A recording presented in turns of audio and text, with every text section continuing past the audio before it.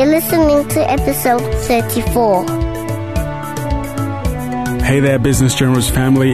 Welcome to another super episode of the Business Generals podcast, where I feature amazing guests and I ask in-depth questions about their entrepreneurial journey. You know, my belief is that it doesn't matter how your journey in life started. It's not that important, because great or small, the important thing is how you finish.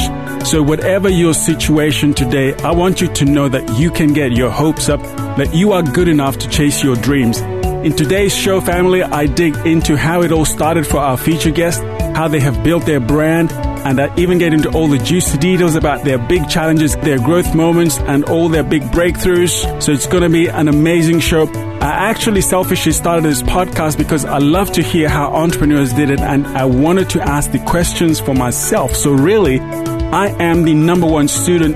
So get ready for amazing coaching tips, family, to help you maximize your business dreams. Welcome and thank you for joining me here on the Business Generals podcast, where I chat with amazing entrepreneurs 5 days a week. Davis Mutawa here, your host. I'm very excited today to bring you our feature guest, Mr. Rak Bhaskar. Raj, are you ready to share your entrepreneurial story? Absolutely, Davis. Can't wait. Awesome. Raj is the co-founder of Hurdlr, which is a mobile application that is targeted at entrepreneurs and small business owners to help them bridge the gap between manual spreadsheets and complex small business accounting systems. Raj was also a founder of a real estate rental management platform, a business that is successfully exited about 6 years ago. So I am really excited to talk more about Raj's story in both of those scenarios, Raj. So welcome to the show. But before we dive in, maybe just take 30 seconds and tell us, who is Raj outside of business? Ooh, outside of business. I always say I'm the same person inside my house as I am when I walk out the front door. So what that really means is I have one set of values, my personal values, and when I walk out the front door, I apply it to my business. So Raj is Raj. I'm just one person. I care deeply about family and friends and just how we do things in the world. So I cannot justify anything in business. I won't do anything to make money. And relationships are the most important thing, and I always take a long-term view. So like my prior venture was 10 years and 2 months, and I'm already a handful of years in this new venture, and I don't look at I'm not the type like 2-3 year flips. Like that's not for me. I think that works well for a lot of folks, but for me, I like to do long-term value. So you said that, my last venture sold a little over 6 years ago. All the customers and employees are still there after 6 years being acquired. So that's something, and that was a 10-year business, right? So going on 16 some years. So that's something that I'm really proud of. And I think that's more interesting than how much money was made. Yeah. That's very interesting. So you got out of that 6 years ago, or roughly thereabouts. What are your core sort of revenue streams at the moment, would you say? So core revenue streams at the moment for Hurdlr it's pretty simple. It's mobile SaaS. So it's just software as a service, small monthly fee. And that's something that just started. So that's not even... Most of our users don't even have to pay, and so it's something that in time will get turned on. And I lead with value first. Like that's just something I do in life, whether it's with family and friends or in business. Try to help out as much as I can. So let's go back to your journey with becoming an entrepreneur and starting out for you. How did that come about for you? Did you get a corporate job before, or straight out of college or high school? So for me, there's something, a little bit of something in my blood and a little bit, I think, environment. It goes back, I think part of it, like my dad was an entrepreneur. He came out of a village in India, like literally. And then, in his first job when he came to the U.S.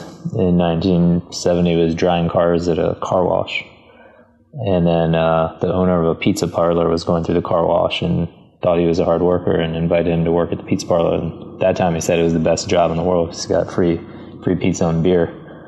And but he didn't like cleaning up the place afterwards, so he I think it's kind of funny. He paid one of his coworkers, even though he wasn't making much money. He paid one of his coworkers to do that part.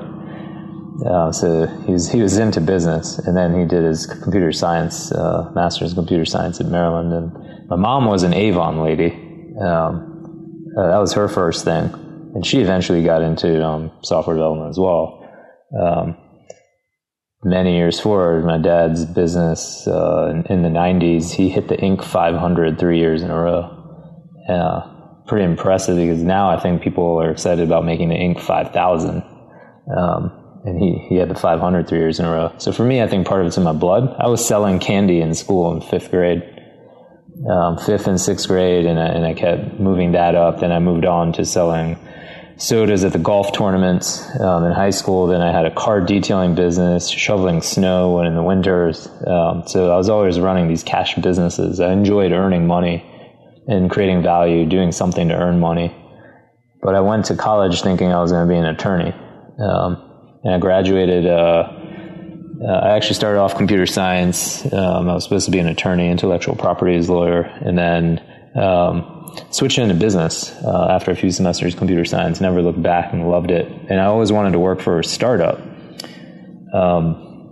thinking at some point I'll do my own business. And I worked for a wireless software startup for just about a year when I graduated. And then I got into visual homes, like my prior venture, basically, and never looked back. I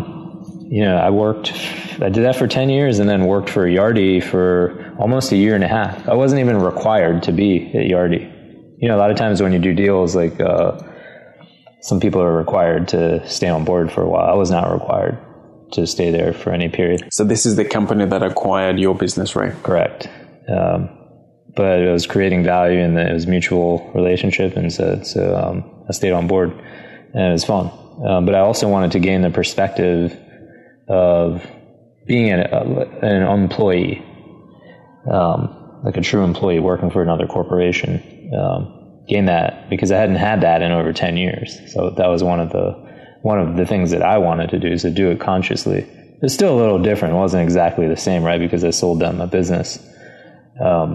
But there are certainly employee aspects, and that got me reinvigorated again to do another venture. I think Yardi is a great company. It's just I'm an entrepreneur, so I've got to be doing my own thing. How did the idea come about for Visual Homes, and what was it? So Visual Homes was a real estate management platform specifically for public and affordable housing. So the idea was, how do you help local communities thrive through public and affordable housing? How do you help the agencies thrive so that the communities thrive? Really, it was at the core, the technology platform was a financial and compliance management system for housing agencies. The same system could have been used for an apartment building, but the difference is this was regulated housing, so we had to take a lot of housing rules and governance and automate that. So it's pretty complex stuff. What kind of rules are we talking? Well, rules would be like, so eligibility. Who's allowed to apply for public housing? Are they eligible, or do they make too much income? Things like that. So to make sure that it's fair and appropriate. And then there's just all kinds of things around that. And my history really, in business anyways, I seem to always just like to do the hard things, right? So if you're in regulated industries or financial and compliance, it's pretty tough stuff. It is, yeah. I don't know. So I kind of like that, because not too many people want to get into it, because it's not very sexy. It's hard work, but I like that. I like that about it. And I also like that it's long-term stuff. So you have to take a long-term approach. If you take a short-term approach, it's not going to work out. As you say that, you remind me, I had a role in one of the corporations that I worked as a regulatory reporting manager or whatever, and it was reporting to the banking regulator, and we had this little software piece that the guy who was managing it, for all the big banks, they had this little interface, and sometimes you could hardly reach him, and I was like, wow, this is a real niche, but it's regulatory space, and nobody really wants to play in that space. And here was this one person who had created this mini software, but I think it became defunct after they changed the applications. But very interesting. How did the idea come about for you? Well, wasn't my idea. There was a small business at the time that was already doing this, and they had an old product for small agencies, and essentially acquired the business without paying any money up front, and created a new product and targeted medium to large agencies. Right. How do you acquire without money down? You make a commitment to pay money in the future. Mm-hmm. I didn't have any money, so it's pretty... if there's money required up front, there's nothing to do. So I just did a little market survey and went and got a big deal, and that helped cover it. What was your growth strategy? So I, in that particular business, I looked at the top 500 housing agencies in the U.S., call it the Housing 500, and there are roughly 4,000 to 5,000 of them in the country, but I looked at the top 500. And when I say look, I actually cold called all of them and interviewed all of them, the right people, all of them. It took a whole summer. And so I got a lay of the land and set my targets, and then within 6 months, I got my first client. It was a major contract, $500,000 contract, and that covered quite a bit of the finances in time, and then just kind of took it from there. Started building up. Right. So 6 months to get one client, but it really took you, a lot of calling and appointment setting and, I guess, presentations. A lot of numbers. And in that type of a business, just getting the client in 6 months and getting a contract doesn't get you that revenue in 6 months. It gets you some revenue. I was able to negotiate half up front, which is pretty rare in that type of industry, but it still took another, I think 6 to 9 months to earn the remainder of the revenue. Mm-hmm. And were you building the platform within the 6 months? Yeah, most of it was already built, so it's just really just enhancing. By you or by the previous owner? No, by me and my team. So how did you fund that? Well, we outsourced initially development to India, kept the costs low, but that's kind of a misnomer. You always read that it's so cheap, and it seems that way at first, but it takes a while to really get that going. I think it took us a few years to really get it humming along. You're just grinding it out, basically. You just have to bootstrap. With you having a business background, how did you navigate across the technical piece? Well, I think it was helpful that I started off in computer science in college. So I did 3 semesters. And the third semester was data structures. How do you build generic systems and architect them properly? The more important thing, I think, was that in that third semester, I was, halfway through, maybe even earlier, I couldn't handle doing the programs anymore. They were building off of each other every week. And for me, it wasn't something that I was really passionate about, and I wasn't able to do it.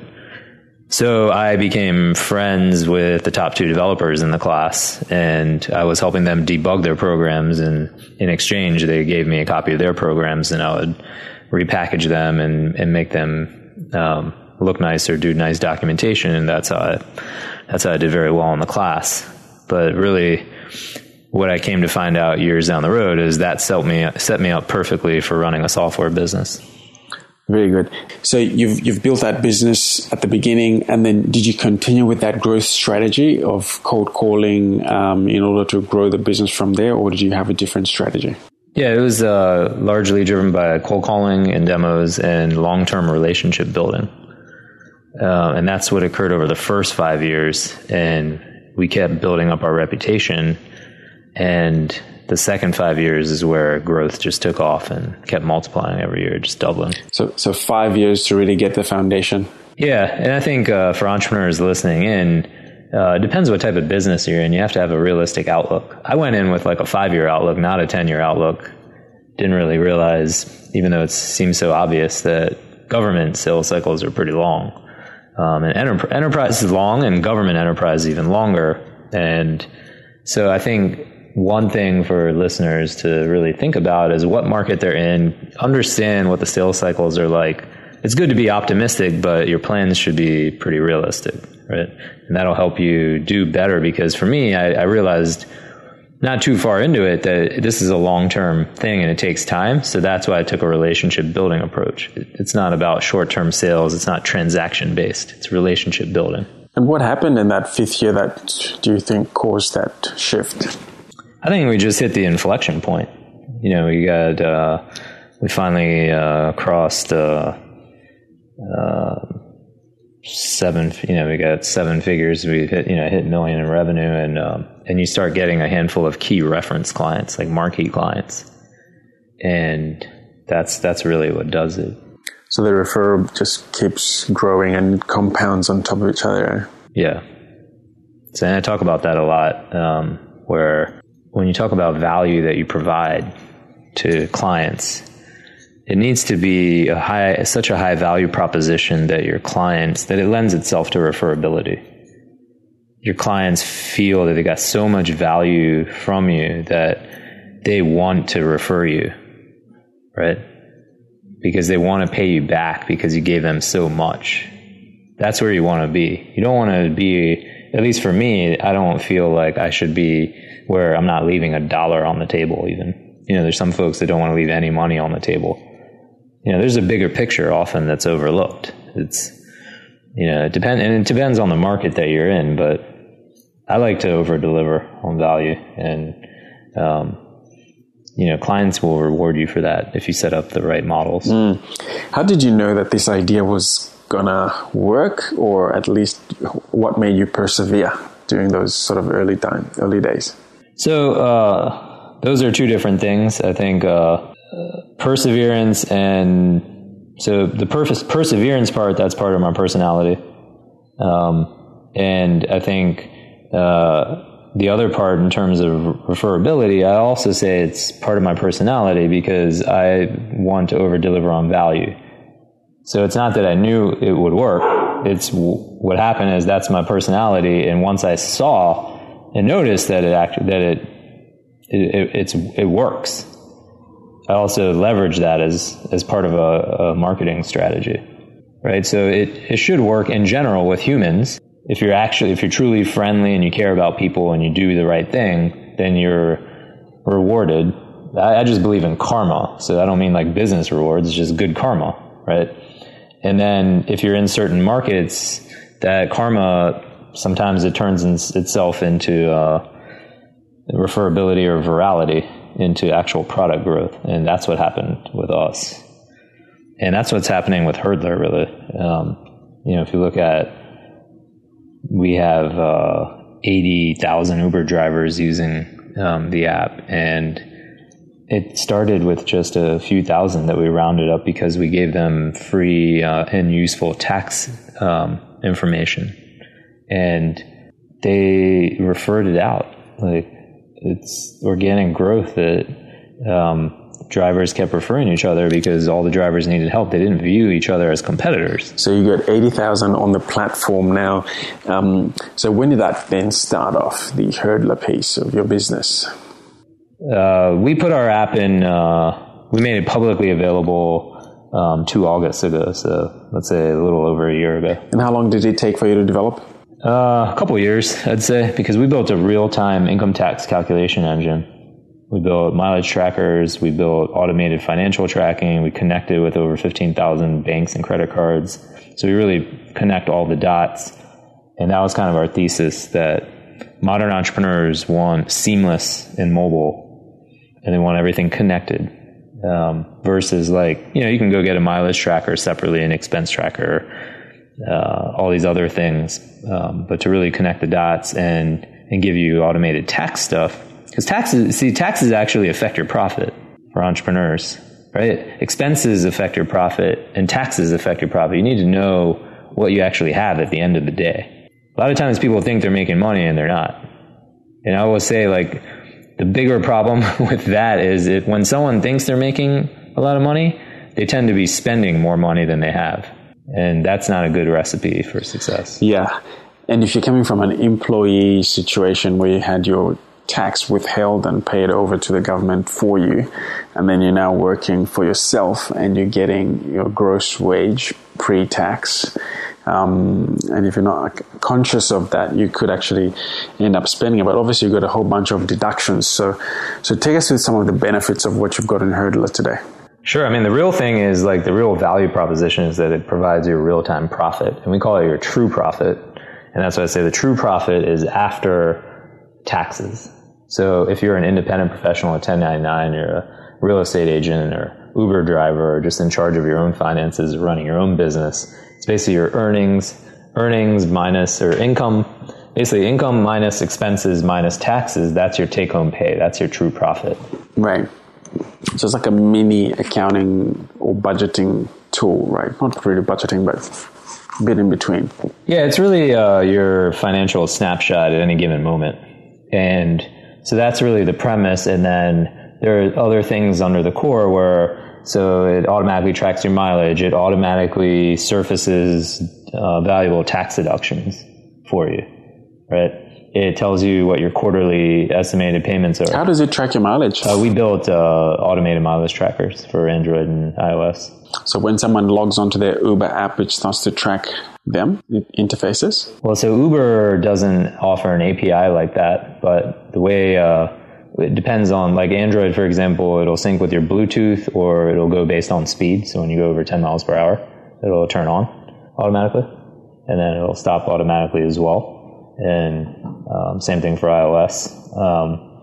So there's different methods, and yeah, so it tracks that and the tax deductions related to that. The bigger tax deductions are expenses that you have, right? So we let you link our app with over 15,000 different banks and credit cards, and we let you you can tag expenses as business. Will automatically capture those deductions, and then our smart algorithms will start taking over and start surfacing deductions for you so you don't miss something that's valuable. Right. That's the bigger thing that's like low-hanging fruit that a lot of folks overlook. Yep.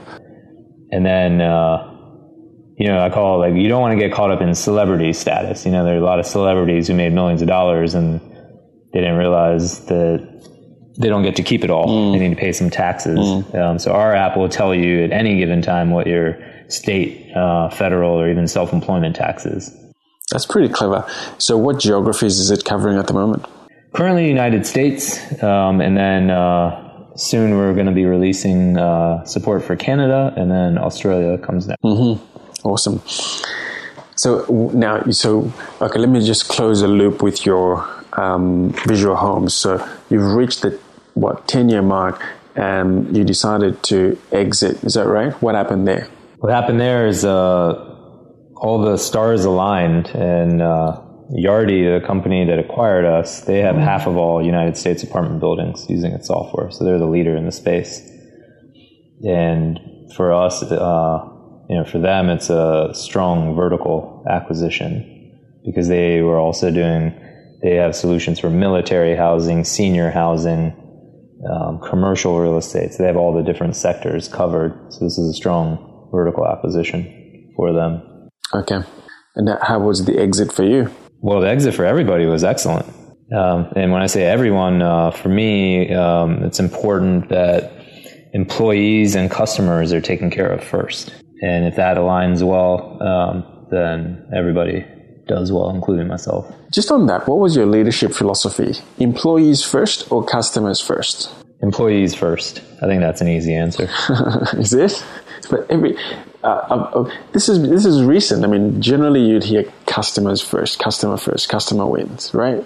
I think there was probably a time where that's like a really catchy phrase, but anyone running a business with employees would know that the employees service the customers. So if you don't take care of the employees, how in the world will customers come first? Sure, I agree. Okay, so come back to Hurdlr. How did that idea come about? By the way, on that last topic, that's not to say that customers aren't important. You don't generally have to pick between your employee. If you're doing things properly, you don't need to pick between your employee and your customer. But if you take care of your employees, you're in a much better position for them to take care of your customers. Right. So you were very focused on customers, yeah. I'm a firm believer in customer success. In fact, that was before, I was using that term before it became popular, like a decade before it became popular. In fact, our customer conference was called Visual Homes Success. That was 10 years ago. Now customer success is a whole industry. Very good. Now tell me about how the app comes about. So you started building it while you're still running Visual Homes, or completely after?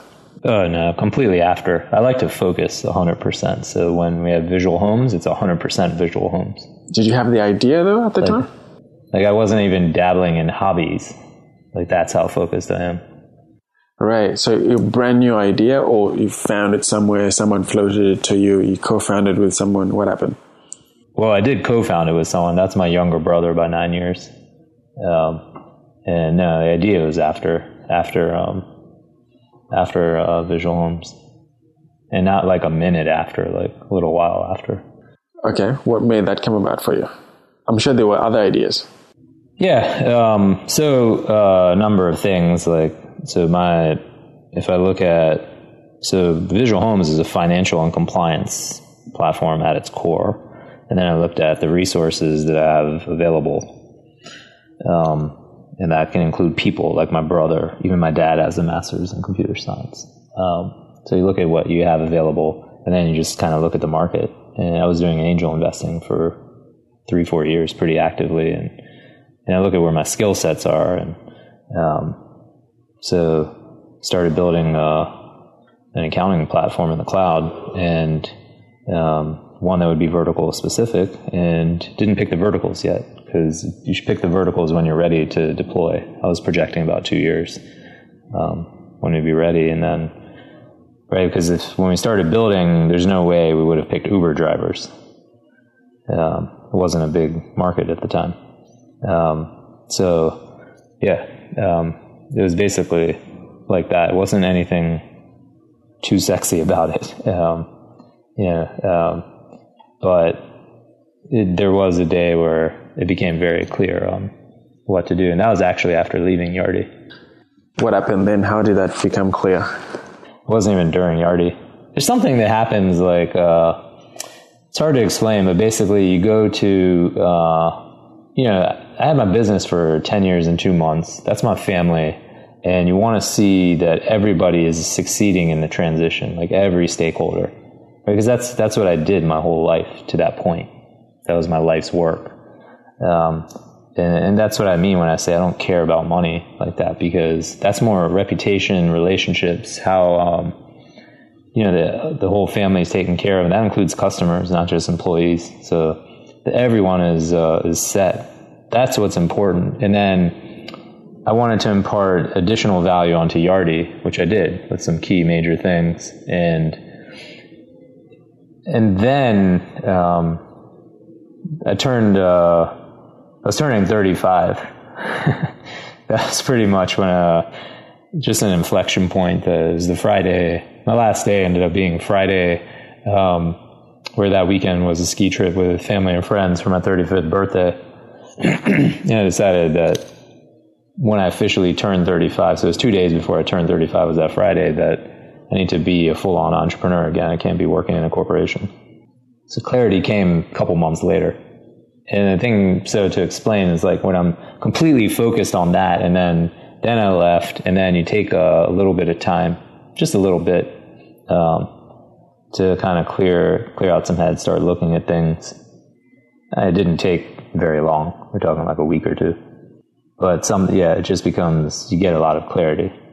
Because I just like to focus. I was completely focused on Visual Homes at the time before getting into Hurdlr. I don't like to dabble in multiple things at the same time.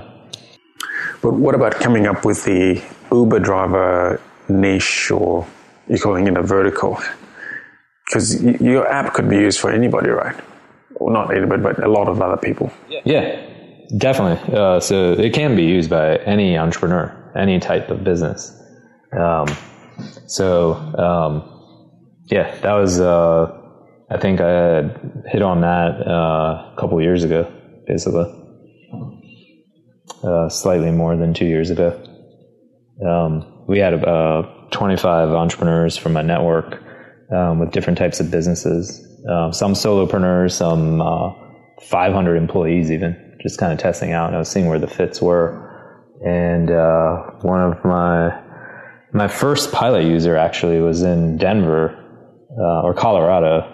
Some part having dinner with a friend late night, and he was using our app, and he was picking up the dinner tab, and he was telling me the story that he took a picture of the receipt, and his friend was asking what he was using, and he showed him the app. The friend really liked it, and his friend says that this would be something very useful for his 3,000 agents. His friend happened to own a franchise brokerage of Keller Williams real estate agency, and so my pilot user sent us this email that late night Friday. I read it on Saturday morning. I saw it, and I started looking at that space. And when you start looking at real estate agents in 1099, then 1099 Uber drivers started popping up in sharing economy, and within a week we were off to the races. Wow. So you solely, not solely, but mainly marketing to Uber drivers and real estate agents, or just Uber drivers primarily? No, at that time we decided we're doing two in parallel. So this is a couple of years ago to start seeding it. And so Uber drivers, we would take a consumer-based approach, and real estate agents, we would take a more enterprise-based approach. I wanted to get a feel for the lay of the land and go partner with a franchise. And we ended up, this past August, we made it public that we launched our real estate agent version with the largest real estate franchise in the world, Keller Williams. Mm-hmm. And so they have 150,000 real estate agents. So we launched that in August, and we're a few months in now. It's going really well. That's great. So you talk about monetization, and you've said you've just started monetizing that. Is that both on the consumer and the enterprise side? And why have you taken so long? Well, because we wanted to, I've been saying I want to deliver value first. So we have to deliver value and get a really good sense for what that value is, and that users believe in that value. And then we want to share in that value. Right. And so what point, so are all your users, your 80,000 users, going to be asked to pay, or how are you approaching that? So that's something we'll be turning on soon. And we have more than 80,000 users. The 80,000 were just the Uber drivers. Uh-huh. So we're in six figures. Yeah, it's something we'll start rolling out in the new year at some point. We're not in a rush. Mm-hmm. You're not in a rush. That's good. Yeah, and also we take care of our users and early adopters. So they'll be rewarded for being early users and for being there at the beginning. No question. Why not? I mean, that's how we do in real life. So I don't see why it would be different in business. If somebody's looking at, they've got an idea for an app, right? What's your counsel for them to start to think about whether it's a viable app, or how do they bring it? How do they test it and start to maybe work around that? Well, I mean, that's that's a loaded question, basically. It's like saying, if you want to get into business, how do you validate that you should get into business and create a business plan? It's no different. Look, with the apps, I mean, there's a million apps out there. So with apps in particular, really any business, I think you need to understand how you're going to acquire your customers. That's where every business fails, customer acquisition. So you have to work backwards. Who is your target market? Go get 5 of them, just 5, to validate that they would actually pay for this type of thing. If they wouldn't pay, but they would use it for free, then how would you fund this thing? Who would pay you for it? So I think it's pretty simple. I think most folks, where we see failure is people getting too far into something and doing the validation at the latest stage. Right? So we talk about lean startup. And in my case, I had certain validations and other things, so I wasn't going for full-on lean startup. And I also had resources from the exit of the previous venture, so it's a slightly different approach. But for someone just getting started, you should use the lean startup methodology and take your minimum viable product to your target market and validate that they would pay for something like this. Would you go just with a, PowerPoint presentation to somebody and say, to your 5 people and say, this is what I'm thinking, would you pay for this? Or would you build something before you did that? So I don't necessarily think you need any visuals. I think you should be able to pitch it in a few sentences and have a conversation. Okay.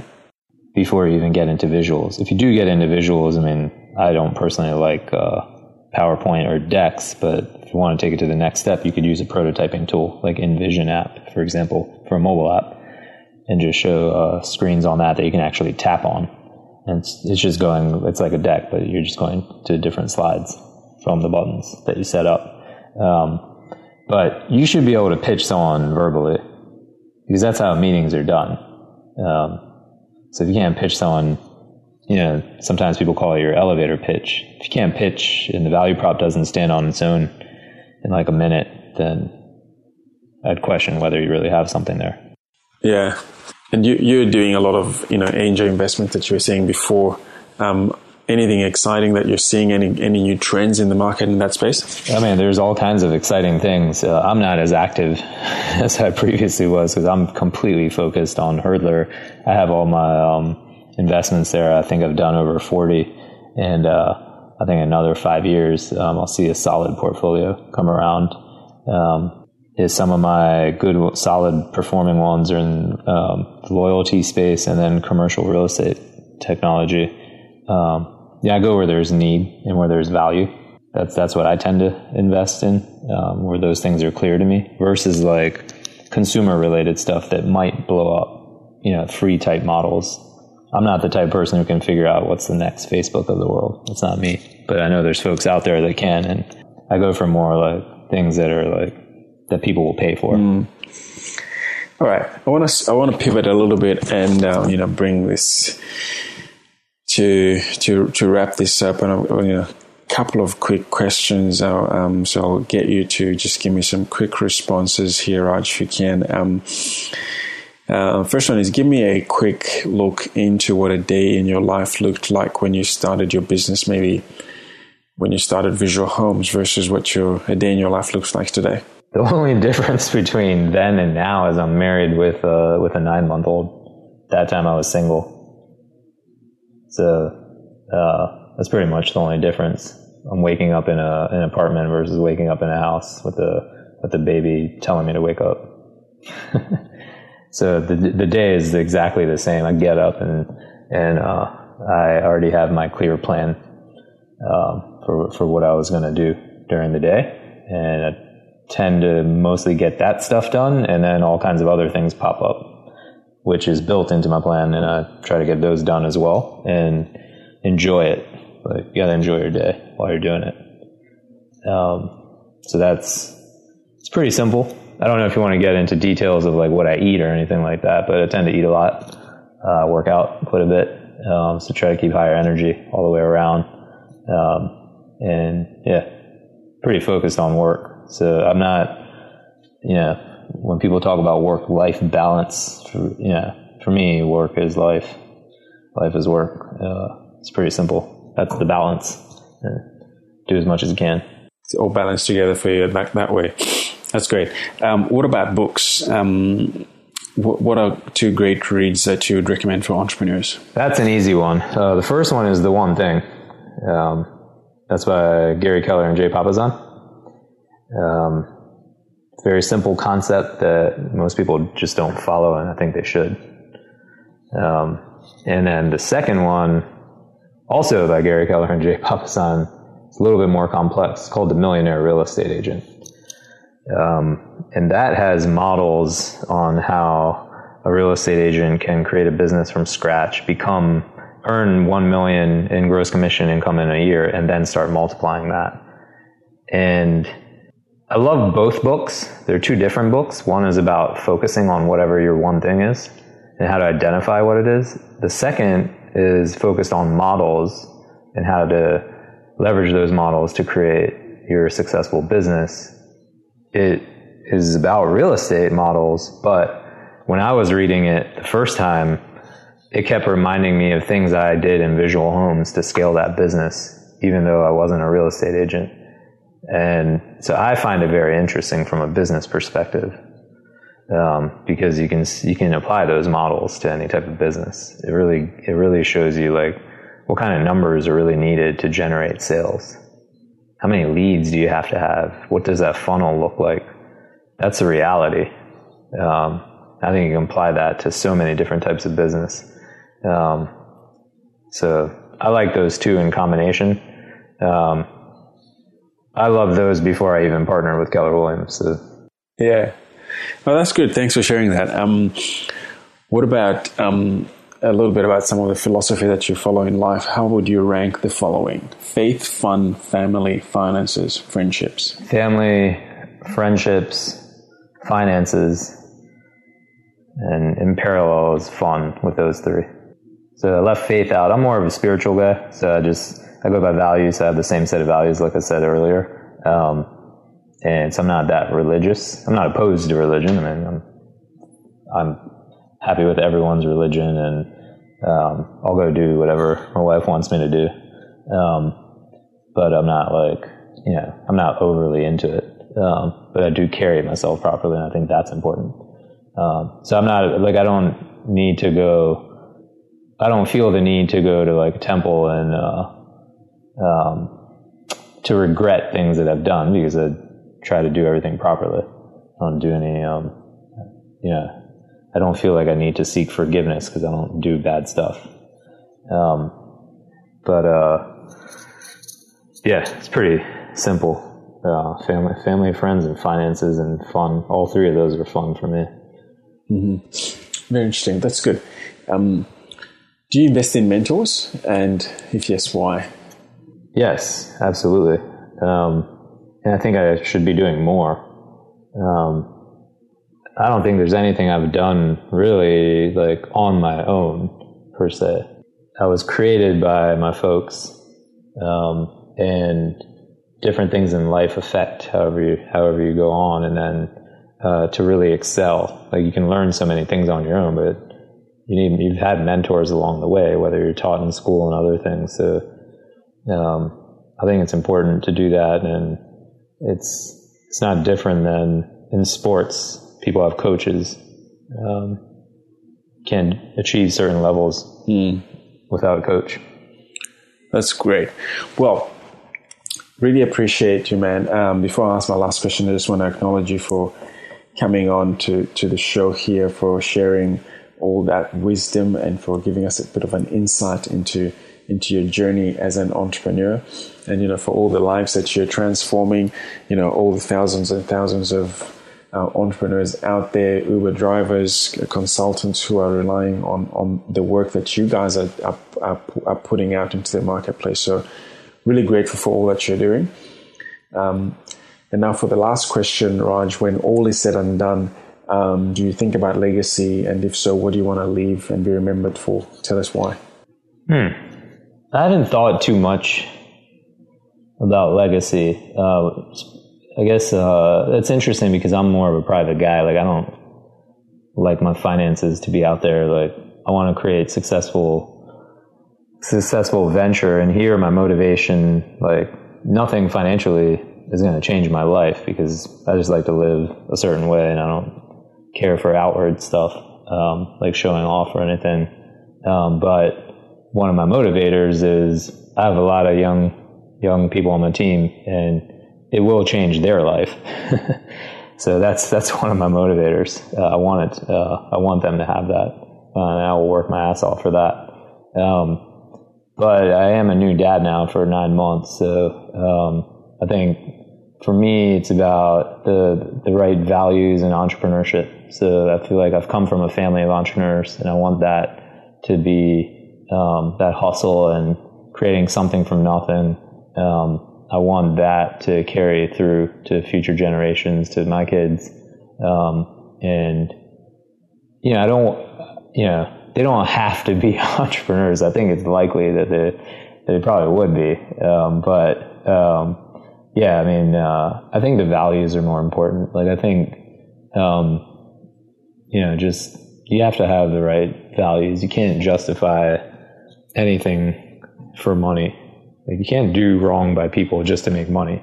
Right? And that's something that I think is important. So I think ultimately, you know, what becomes of my kid, or if we're able to have future kids, like, I think that's an important part of it. Well, I appreciate you sharing that. That brings us to the end of the show. So, ladies and gentlemen, you know, thank you for hanging out with me and Raj today. Hope you had as much fun as I did. And as I always say, I hope you actually got your hopes up that you are good enough to chase your dreams. Remember to head on over to businessgenerals.com for all the show notes. Just type in Raj, that's R-A-J, and all the stuff we talked about today will come up, and you can, you know, we'll link through that with all the information there. And you can check out Raj at hurdlr.com, hurdlr.com. We'll put that up in the show notes as well. Raj, thank you very much for being on the Business Generals podcast today and for sharing your story with us. For that, we're grateful. You are a true business general. Thank you, Davis. I really appreciate you having me on board and taking the time. Hey, what's up, Business Generals family? Thank you for joining me and for listening to the Business Generals podcast. Connect with me at Davis Mutabwa. That's DAVISMUTABWA. Connect with me on Facebook, on Twitter, on LinkedIn, and you can certainly find me at our podcast blog, businessgenerals.com. And while you're there, remember to access all the show notes, a ton of free resources, killer training, and so much more. Love you guys. Thank you for joining me. Ciao.